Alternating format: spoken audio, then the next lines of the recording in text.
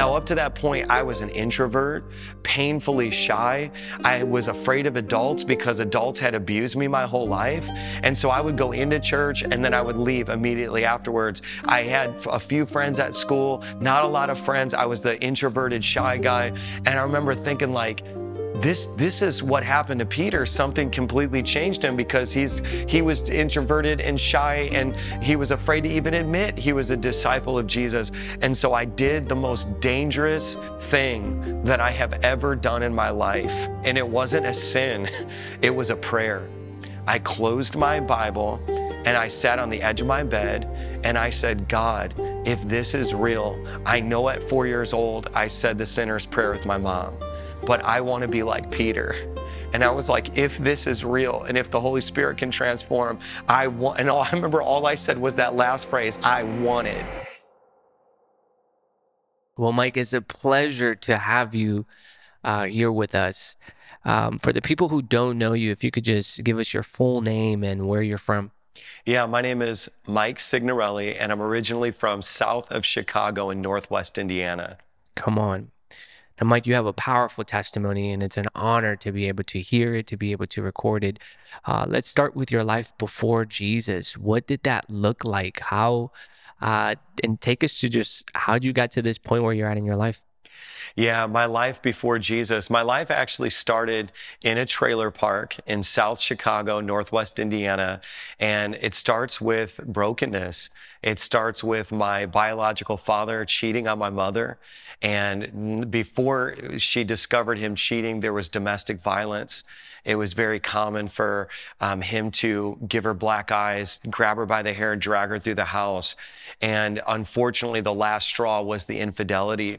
And so now my mom is a single mother, and she's living in a trailer park, and she has a young Mike Signorelli. You know, it was funny because when my grandmother first brought me home, my grandmother and my mother first brought me home from the hospital, my family on my mother's side's kind of country, and there was a country singer named Loretta Lynn, and her husband's name was Doolittle. And so my grandmother jokingly said, "Oh, look, there's Loretta and Doolittle."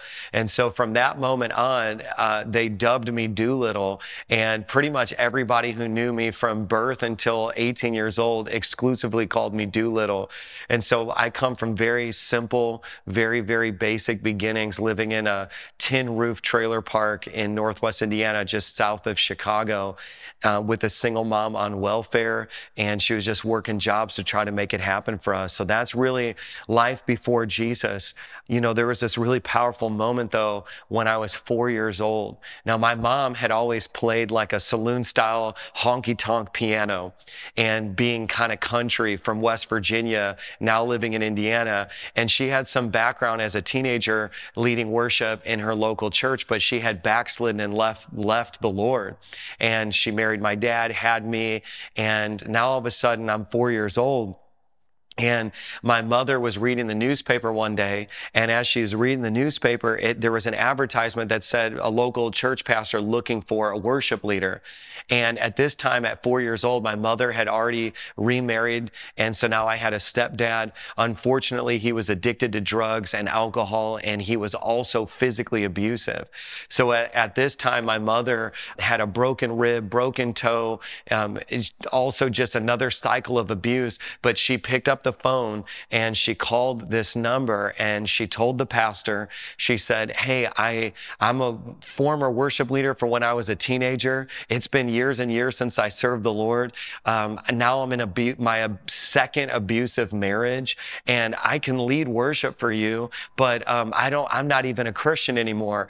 And makes me emotional every time I tell this part of the story, because that pastor, he said, "Honey, I'm coming over to your house right now. I'm going to bring my wife with me, and you tell me if you're ready, because I'm ready to lead you back to Jesus." And my mom, with tears in her eyes, she said, "I'm ready." And so I'll never forget, this is one of the deepest memories that marked my entire existence. At 4 years old, I watched this pastor and his wife come into my house, and all of a sudden, They began to pray with my mother. Now, at 4 years old, I did not understand all that was going on. All I knew was that my mom was crying.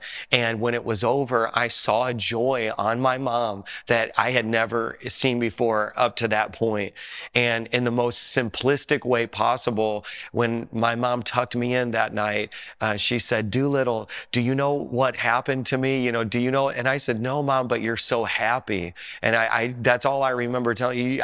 You're so happy. And she said, do you want to be happy? Do you want to receive this too?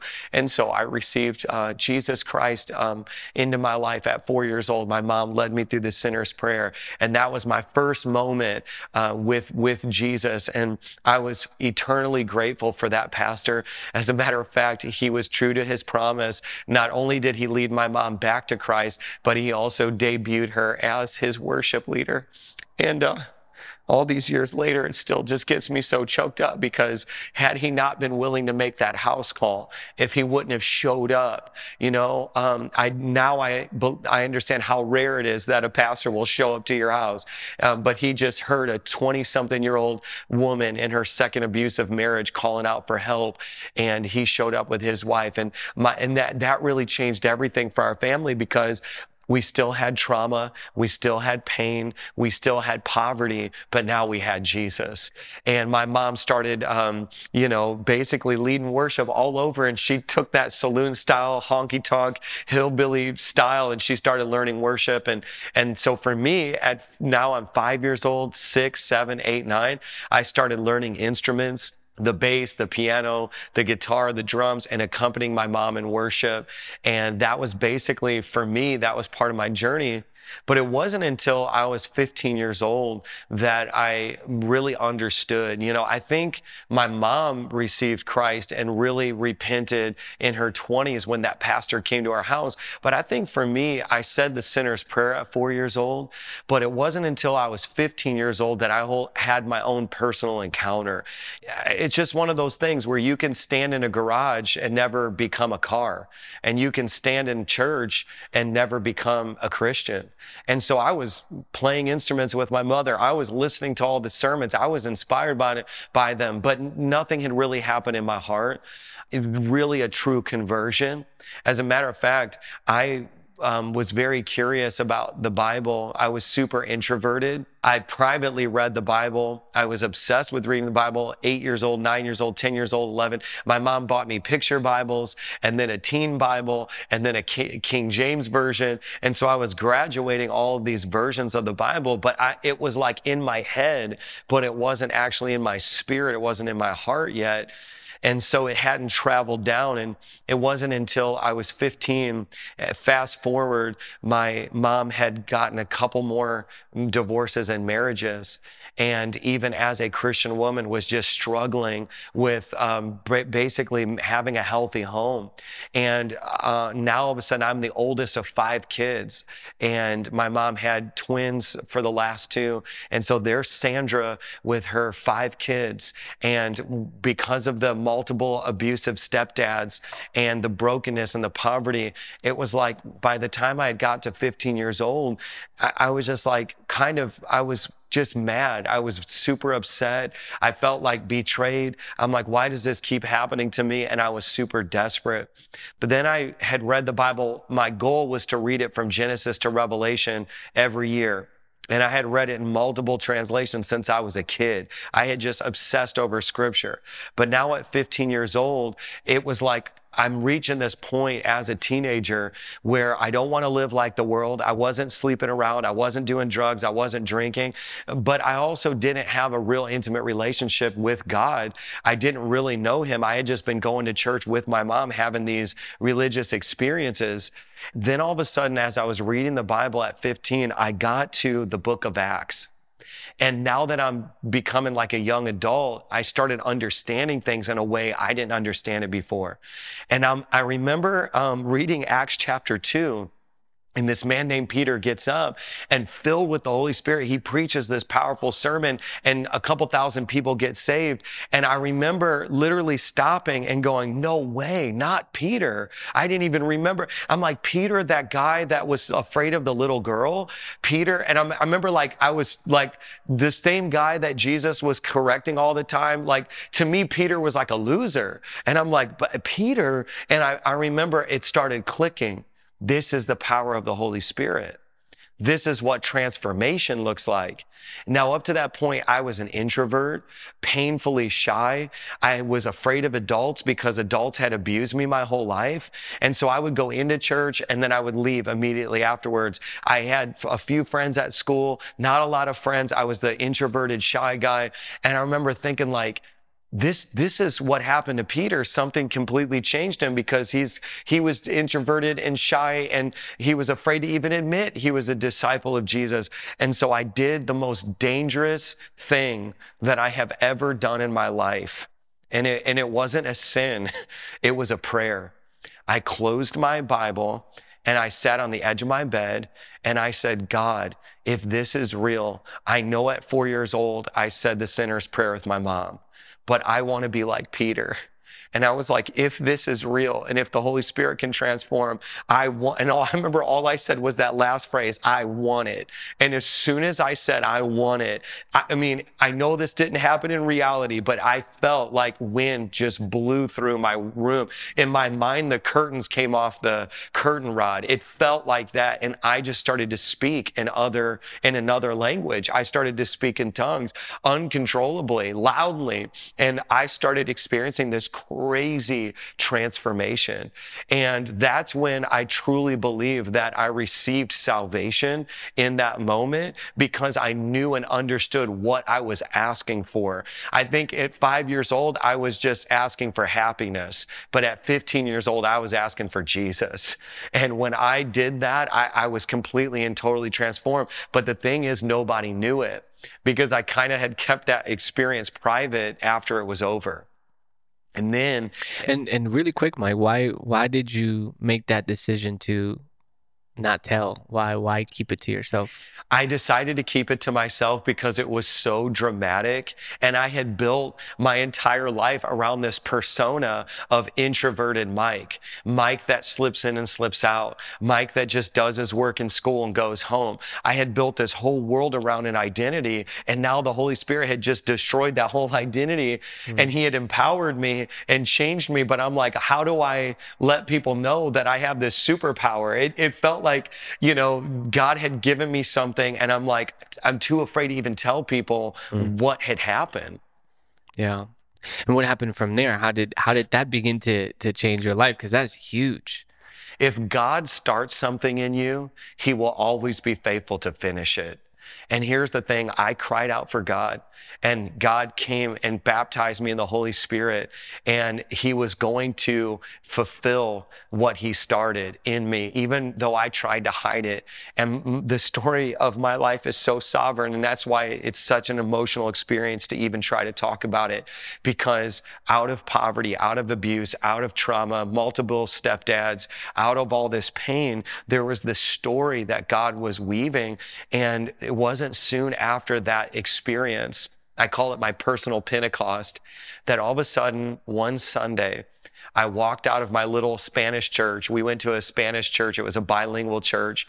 And I walked out of church and I would leave before everybody else. So as soon as this service was getting ready to end, that's when my cue was to leave. So I didn't have to have conversations with anyone. And all of a sudden, I walk out of church and it's in this neighborhood in South Chicago. And this woman comes walking down the street. And all of a sudden this woman sees me and she's squinting her eyes. And then all of a sudden her eyes get really big and she points her finger towards me. And she said, I saw you in a dream. I know where I saw you. I saw you in a dream. Now I start freaking out because I'm like, I already don't like people. I'm introverted. And now I have this woman who I've never seen in my life confronting me. And she said, I saw you in a dream. I'm like, woman, no, you didn't. Now, where I'm from in the hood, I think to myself, there's crazy crazy psychopaths walking around. I think this woman's just crazy. And I'm like, lady, no, you didn't. You're crazy. Woman, you're crazy. And then she says the next thing. She says, I saw you in my dream and you preached at my church and revival broke out.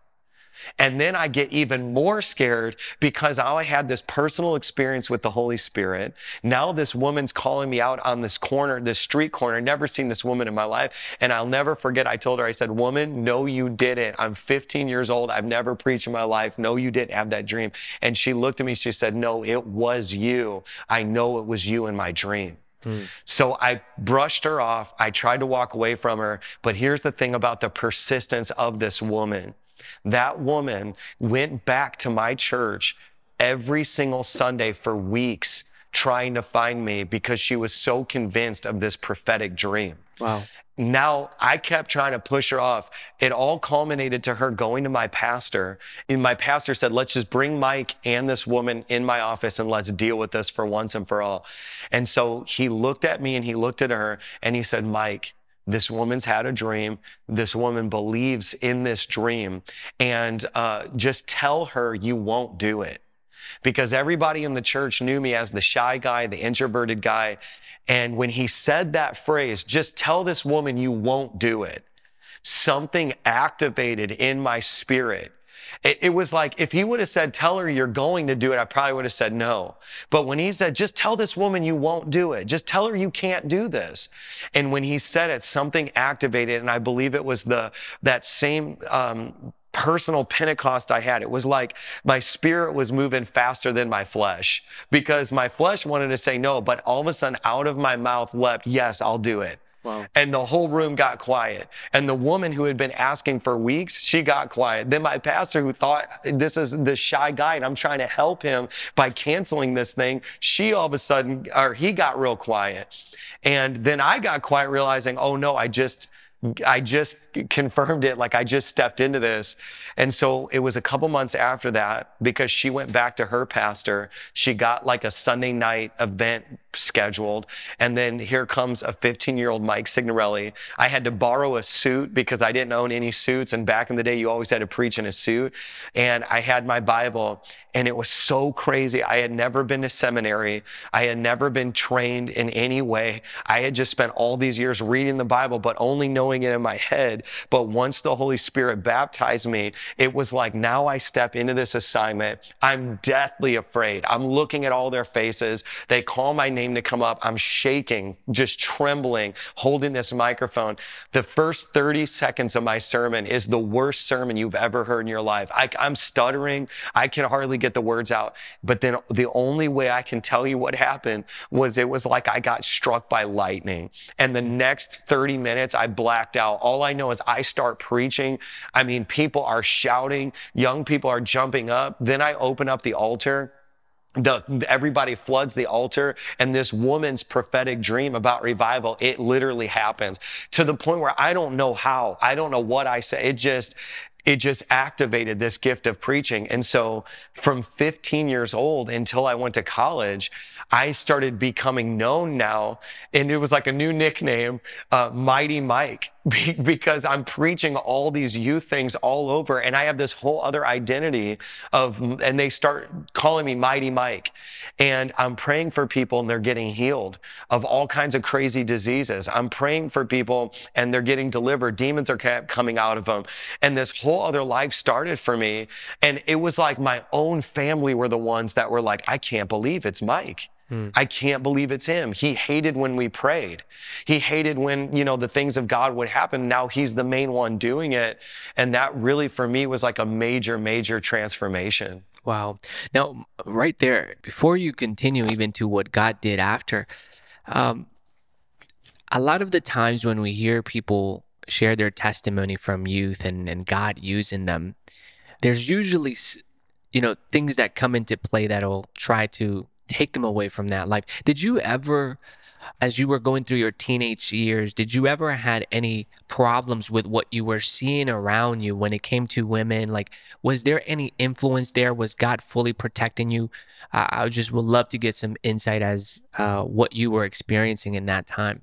I can truly say that through my teen years, something was so holy and sovereign over my life that I was not struggling with temptation. I could go to parties with my friends and we refused drugs and alcohol every time. I Wow. had little dating relationships, but I kept it pure the entire time. That personally was not my struggle in my teen years. And I was staying so busy doing the work of ministry and traveling all over the Midwest that I was just completely obsessed and consumed with the things of God.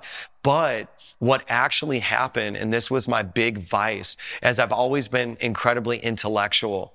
I remember even being in poverty, we owned a set of Encyclopedia Britannicas, and I read the entire set. So I was obsessed with learning just as much as I was the things of God. And so it wasn't until I ended up going through some really difficult times in my teen years because once the last stepdad left, then it left my mother as a single mom, and financially we're struggling. And I had made a decision actually to leave high school. I ended up getting my GED, and then I took my SATs, and I had an Ivy League level score on my SATs at 16, which got me a full ride scholarship to a local college. So I actually started college at 17 years old. Wow. While all my friends were still in high school.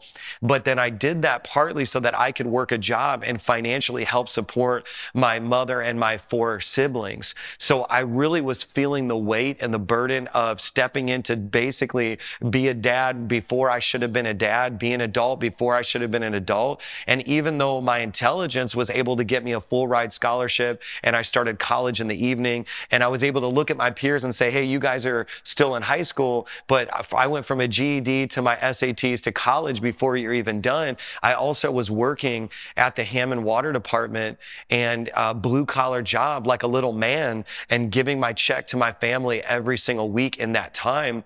But then what happened in college was eventually my mom got married the last and final time. And this was to a righteous man of God.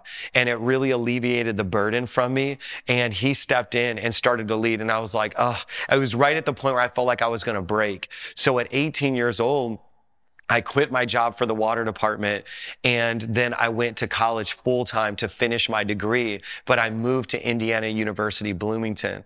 And now in a Big Ten university, I'm taking a biology class, and the professor literally gets up, just like a cliche of what you see in the God's Not Dead movies. This is the early 2000s. He gets up and he was like, hey, if you believe in God, you're an idiot. And he was like, God doesn't exist. We're going to take this biology class, but I'm going to begin to show you how foolish it is to believe in the existence of God. Wow. And I had never heard anybody talk like that before. And that's when the seed was sown of skepticism and atheism and doubt in my mind. Whoa. Well, take us through that, right? Because now you've had all of these years of walking with God, experiencing even being filled with the Holy Spirit, and now atheism. How did your life progress from there? I had seen medically verifiable miracles already. I had seen the lost accept Christ. I had preached sermons all over the Midwest before I was 18 years old. But now I'm sitting in this lecture hall with over 200 students in Bloomington, Indiana, and this guy is saying that God doesn't exist. And then I remember the exact thought. The thought was, oh, wow. I come from just poor people, the poverty of the culture of poverty. And nobody I knew was college educated on both sides of my family. And I remember thinking like, oh, what if this whole thing's been a lie? Wow. What if intelligent people don't believe in God, but then like basically unintelligent people or poor people where I come from, just average everyday people, they do believe in God. And it just started working over in my mind. It kept growing like a cancer, one thought at a time, one cell at a time. And then I remember thinking like, oh no, what if all those miracles were the power of placebo? What if it was the power of positive thinking? What if it was all just people unlocking human potential, like they believed that they were healed and then their body released things to heal them? And Wow. it just kept growing and growing. And my mind just started completely infiltrating all of the gospel and all those seeds that were sown. And it just felt like with your body, it's like when cancer's in your body, your whole body's not sick. It's just, but the problem is the cancer grows. And so it was like I felt like before that moment in that lecture hall, I was 100% devoted to God. But then all of a sudden, those seeds, those doubts, those fears, maybe I was living a lie. It just kept growing. And then it was like the percentage of Mike Signorelli that was full of doubt kept growing and growing and growing. And ultimately, that led to full-blown atheism. Wow. And it was like, it was crazy how it happened. It didn't happen instantly. It happened over the course of about a year and a half of me like going from class to class, having conversations with people, and then realizing like mainly people don't believe in God. They're all middle class or upper middle class. It's like, and then I'm doing this compare contrast between my life and their life. And I'm like, well, maybe I just come from a whole bunch of, I mean, forgive the phrase, but like, maybe I just come from a whole bunch of dumb hillbillies. Maybe I just come from a whole bunch of hood rats. Like maybe we all just need God like a crutch. And it's just this thing this thing we have that makes us feel better. And maybe it was emotionalism when I had that moment with the Holy Spirit. And I start going through that, and then a year and a half of that kind of thinking. And now here I am in one of the top 10 party schools in the nation, getting trashed, it's like literally having inappropriate relationships with women, and I am a full-blown sinner. I'm backslid, and I'm full-blown in it. And it was crazy because people saw me make that transformation, and they didn't even want to believe it was possible. Like, no, Mighty Mike, that guy who came and prayed for us, that guy who led us to Christ, like what? He's drinking, he's partying now, he's sleeping around, like what, that guy? And it was because I had let that atheistic, this secular, this humanistic thing come into me. But what I didn't do is I didn't study. I didn't fact check it. I didn't do that journey initially. I just let it thrive inside of me and tried to solve that problem on my own. And I couldn't. Wow. What was when it came to your leaders specifically and the people that were close to you in ministry, what was their response? Did they try to talk to you about it? Like, did anybody come around you and try to actually meet with you and kind of figure this thing out with you? It's funny that you mentioned that. The leaders that were in my life were all having their own personal struggles as well. And what I've come to realize looking back at my story is when you have secret sin in your life, you will openly confirm someone else's. And I think what I was looking for from the leaders in my life was somebody to stand for righteousness, for somebody to grab me and shake me and be like, Mike, this isn't the way, this isn't who you are. But unfortunately, that never happened. They had their own stuff that they were struggling with. And so it's like they had doubt and I had doubt. And so it was like there was no doctor, just two cancer patients. Wow. And so it was like sometimes when I look back at my story, I wish there was somebody who like grabbed me by the shirt and just said, I'm not going to let you live like this. I'm going to talk to you.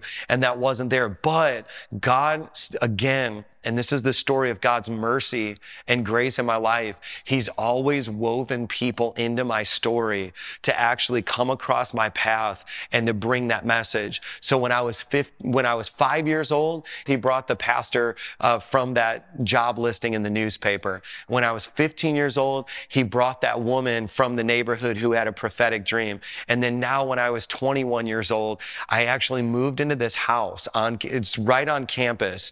And I was going to have 3 random roommates, and we were all going to rent a bedroom of this house.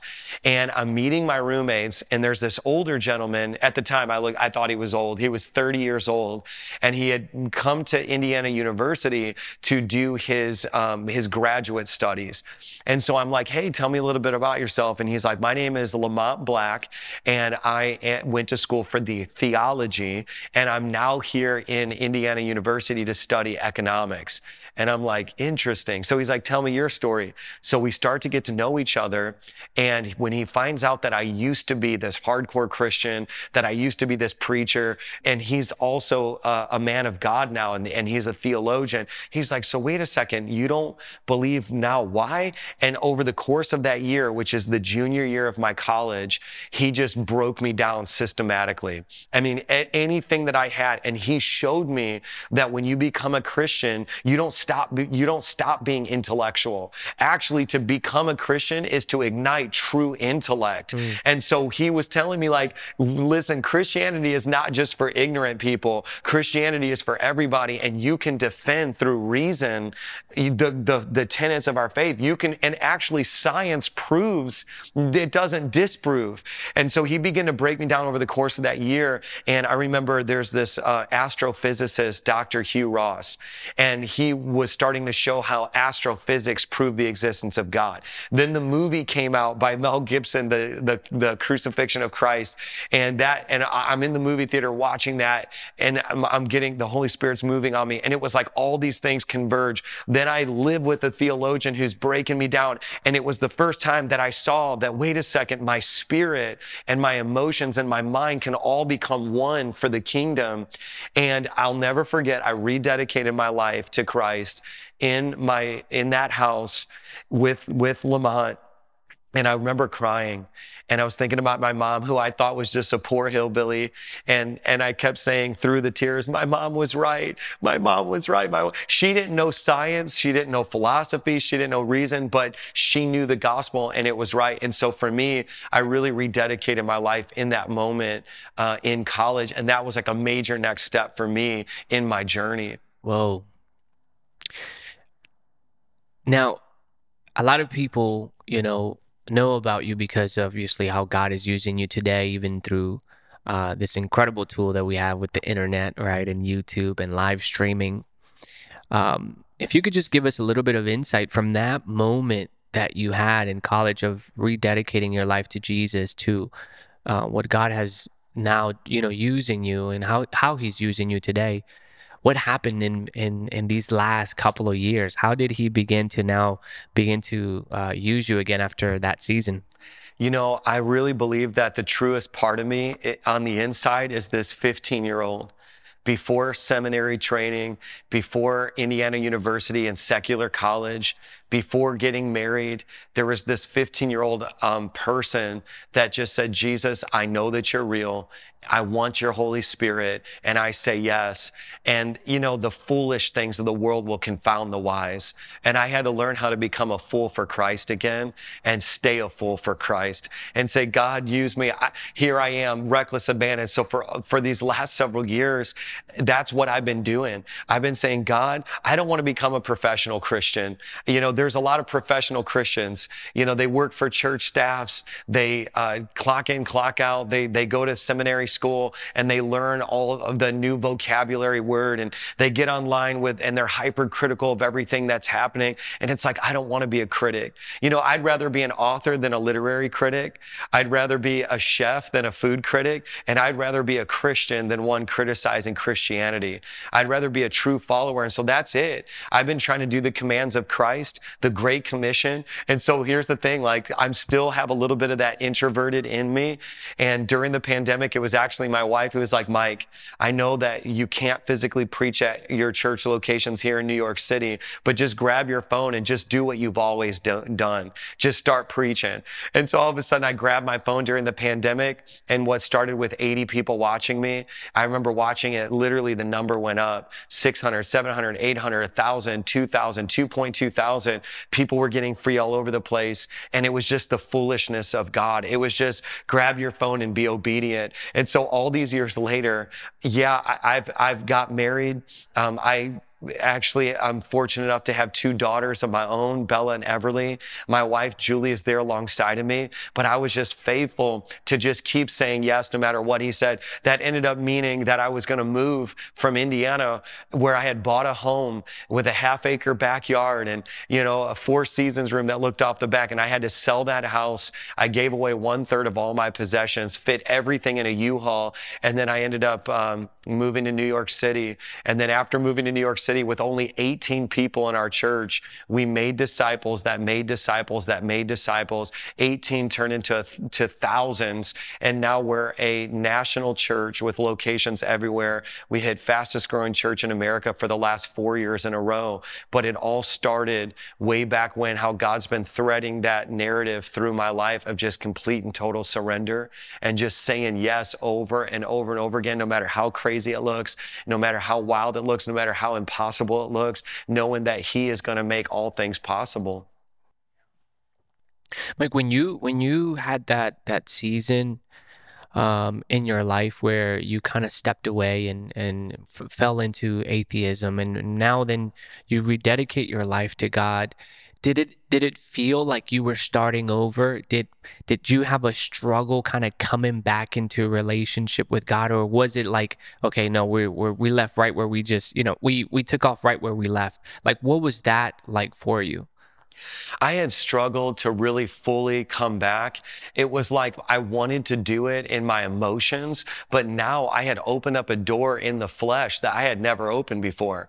I managed to live in the hood, surrounded by drugs and alcohol and all that for my entire teens, never gave in to sexual temptation, never gave in to drugs or alcohol. But then now in my 20s, when I finally did, and I had fulfilled the desires of the flesh, it was so difficult now because I had to deal with it on the level of my appetite. I had to deal with it on the level of those experiences, and I really had to learn what sanctification was all about, taking one step at a time and basically saying no. It's a lot easier to say no to something you've never done than to say no to something that you've done many times, because the flesh loves it. The flesh desires it. And so I really had to learn in that season of rededicating my life back to Christ, how to crucify the flesh daily, die to self daily. I had to block people. I had to tell people, hey, I can't be friends with you because you're not a friend of my future. You're a friend of my past, and my past is dead. And so that was a journey I had to go on with Jesus. And it's one thing to watch Jesus hang on the cross, but that's the first cross, not the final cross. We've got to hang on the cross as well. And I had to make a decision. I was going to learn how to die to self. And it was a journey. It was a road. I'm still on that journey right now. Every day I'm walking that thing out. But in that season of rededicating and redevoting my life to Christ, I had to learn that very narrow path. Mm. Mike, for the people who are watching your testimony right now, who are in that season where you were just faithfully walking with the Lord, 15, as a teenage year, as a young boy, and those who are watching you right now, who are in that season on fire for God, maybe are feeling a little bit pressure from the world and everything that's going on around them. What is just a word of encouragement that you can give to that young person who is watching you share your testimony right now? The word of encouragement that I would give to a young person right now is, when you're on Snapchat, you're on for hours. When you're on TikTok, you're on for hours. When you're on Instagram, you're on for hours. And what's happening is you're feeding relationships, and it's starting to pull you in a certain direction. What I did as a teenager, and I'm so thankful for this, is I spent hours in prayer. And see, prayer is not just you talking to God, it's you allowing Him to talk to you through the Holy Spirit. And I'll tell you, the first 5 minutes might be awkward, then 10 minutes is awkward, 30, but there is this invisible line that you cross, and you'll know, because the tangible presence of God will roll into the room, and you'll be too afraid to even open up your eyes sometimes. You'll be like, if I open my eyes, I'm going to see Him. It'll be that real. And I have a 16-year-old now. I was just telling her this the other day. I said, when I say pray, I don't mean like a religious person that just begs God, God, give me this, change this. I'm talking about, I want to know you. I want to build a relationship with you. And I know that all of you can do that because you do it on Snapchat. You do it on TikTok. Just put your phone away and say, okay, God, let's snap. Like, okay, God, like, I'm here. I'm ready to scroll. Like, take me on this journey. And man, in my teenage years, I remember spending hours with God, like getting completely lost. I would put my music on. And back in the day, this was, because I'm old school, this was CDs. And I would have that CD spinning, the music would be on, I would lock my door, and I was just gone. And I do believe that it's like, however you spend your time, that's what you're feeding. You're either feeding your faith, or you're feeding your fears, you're feeding your doubts. And so it's just spending that time. There's no other way around it. Yeah. And so for me, when somebody would be like, hey, do you want to try some alcohol? I'm like, dude, there's nothing you can offer me that will compare to what I just felt in the presence of God in my room. There's nothing better than that. It's all going to be an invitation. It wasn't until later on in life I accepted the bait of Satan and got all tripped up with that. But in my teen years, I was just all in. And it really is true. Whatever the world offers you, God has something better. Come on. Now, for that person who is watching, who is now struggling with that season of doubt, right? And not really knowing if this is something that they want to do for the rest of their life, if they don't really believe in God, you know, and faith is dying down inside of them. Yeah. What can you say to that person who is watching your testimony right now? I want you to go back to the moment where you were saved. I want you to remember the very first time you felt that love. Probably you were crying. Probably when you got done praying, somebody prayed with you. Maybe you were all alone, but you remember that feeling of weightlessness. You remember how clean you felt. And that's the moment you have to go back to over and over and over again. The Bible talks about returning to your first love. And so you've got to go back. It's why you saw me almost cry multiple times telling my story, because when I go back to that prayer at 5 years old, when I go back to that prayer at 15 years old, when I go back to that prayer at 21 years old, I still remember, okay, my first love was returning to me and I was returning to him. The Bible says, draw near to me and I'll draw near to you. And so you take a step closer to him in those moments where you say, God, I remember when you first encountered me. I remember when you changed me, when you washed me with your blood. I remember how pure and holy and acceptable I felt and realized I was. And you got to renew that in your heart every single time you go back. That's why David said, I remember.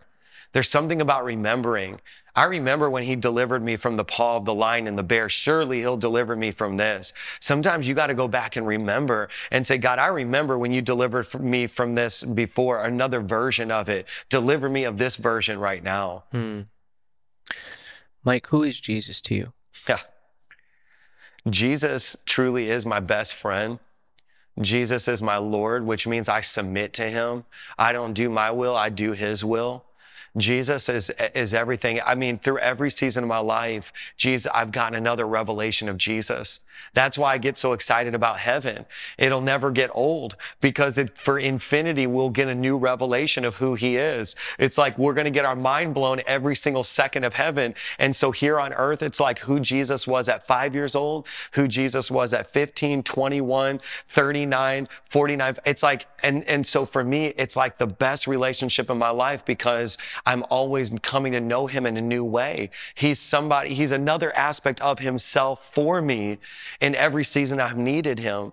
And I think that's why I live such a life of reckless abandon, because he gave all. So I feel like the least I can do is give all. I know all I'm giving him is ashes and brokenness, but I'm going to give it all because he gave all. And so like for me, I pray continuously. I have conversations with Jesus all day. When I lay down and sleep, I know this is going to sound crazy, but I'm literally saying, God, meet me in my dreams tonight. It's like, I don't want to be away from him. And I think like on that other side of reconciling my relationship with Jesus, it's just been just crazy hunger and a desire and a thirst for him. And for me, like hell is not flames. You know, I know that depiction. Like to me, like the worst pain of hell is separation from him. Like to me, that's it. And so I think about that scripture where it says people are casting out demons in my name. People are doing all these things, but he's going to say, depart from me. I never knew you. And so it's like, yes, people see me doing deliverance and prophesying and preaching big conferences and all that, but I don't want to be the guy where I show up and he's like, Mike, you did all these incredible things in my name, but I never knew you. And so my number one, it's like everything flows from that relationship. I'm married. I have a wife and kids, but even more so than my relationship with my spouse, with my kids, it's got to be him first and foremost. Mike, any last words for the people who are watching your testimony right now? My biggest encouragement is that wherever there's pain, there's purpose. Wherever there's brokenness, there is breakthrough. And my story is a story of multiple abusive stepdads. And now somehow the entire internet dubbed me Papa Sigs. And I'm a spiritual father to many people now. And I laugh because I don't have a biological father. My father died prematurely. I laugh because all of my spiritual fathers were pastors that unfortunately are not even in ministry anymore because they had infidelity or money impropriety. And I'm still here. And so my greatest area of brokenness through all my story when I was 5, 15, 21 now has been, God, I wish I had a dad, and a physical father never came, but the Holy Spirit, my heavenly Father, did come to me. And then guess what? He's made me so much like him that when I'm on the internet or wherever I'm at in my church locations, they're like, look, there's Papa Sigs. And the funniest thing is, and nobody knew this, and it was such a holy moment, the few years that I did have my biological father before he died, I called him Papa. And nobody knew that. And I'll never forget, at the height of the pandemic, looking in the comments section, one person put in there like, I'm gonna call you Papa Sigs. And then the whole chat was like, yeah, that's it. And it just exploded. And I just want to encourage people, like, wherever you're broken, wherever there's pain, that's where your purpose is. And my definition of purpose now is do what the devil doesn't think you'll do. Like the devil doesn't think that I'll preach into a camera, so that's why I'm going to do it, because he doesn't think I'll do it. He doesn't think that I'll be a father to my children and a father to God's children as a spiritual father. He thinks I'll quit, I'll give up. So that's what I'm going to do. I'm going to do what he thinks I won't do. And I want to encourage you, if there's any part of my story that you heard, just leave this with something in you that says, I'm going to do what the devil doesn't think I'll do. That's your purpose.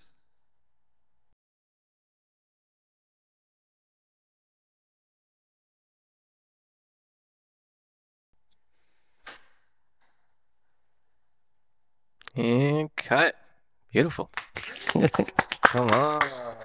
Oh man, I felt like I just wanted to bawl my eyes out several times. Quick testimony that just came to mind. There was a guy that you prayed for. He's crying. Why is he crying? Yeah, just you go to sleep. There was a guy that you prayed for in Canada. Mm. His name is David.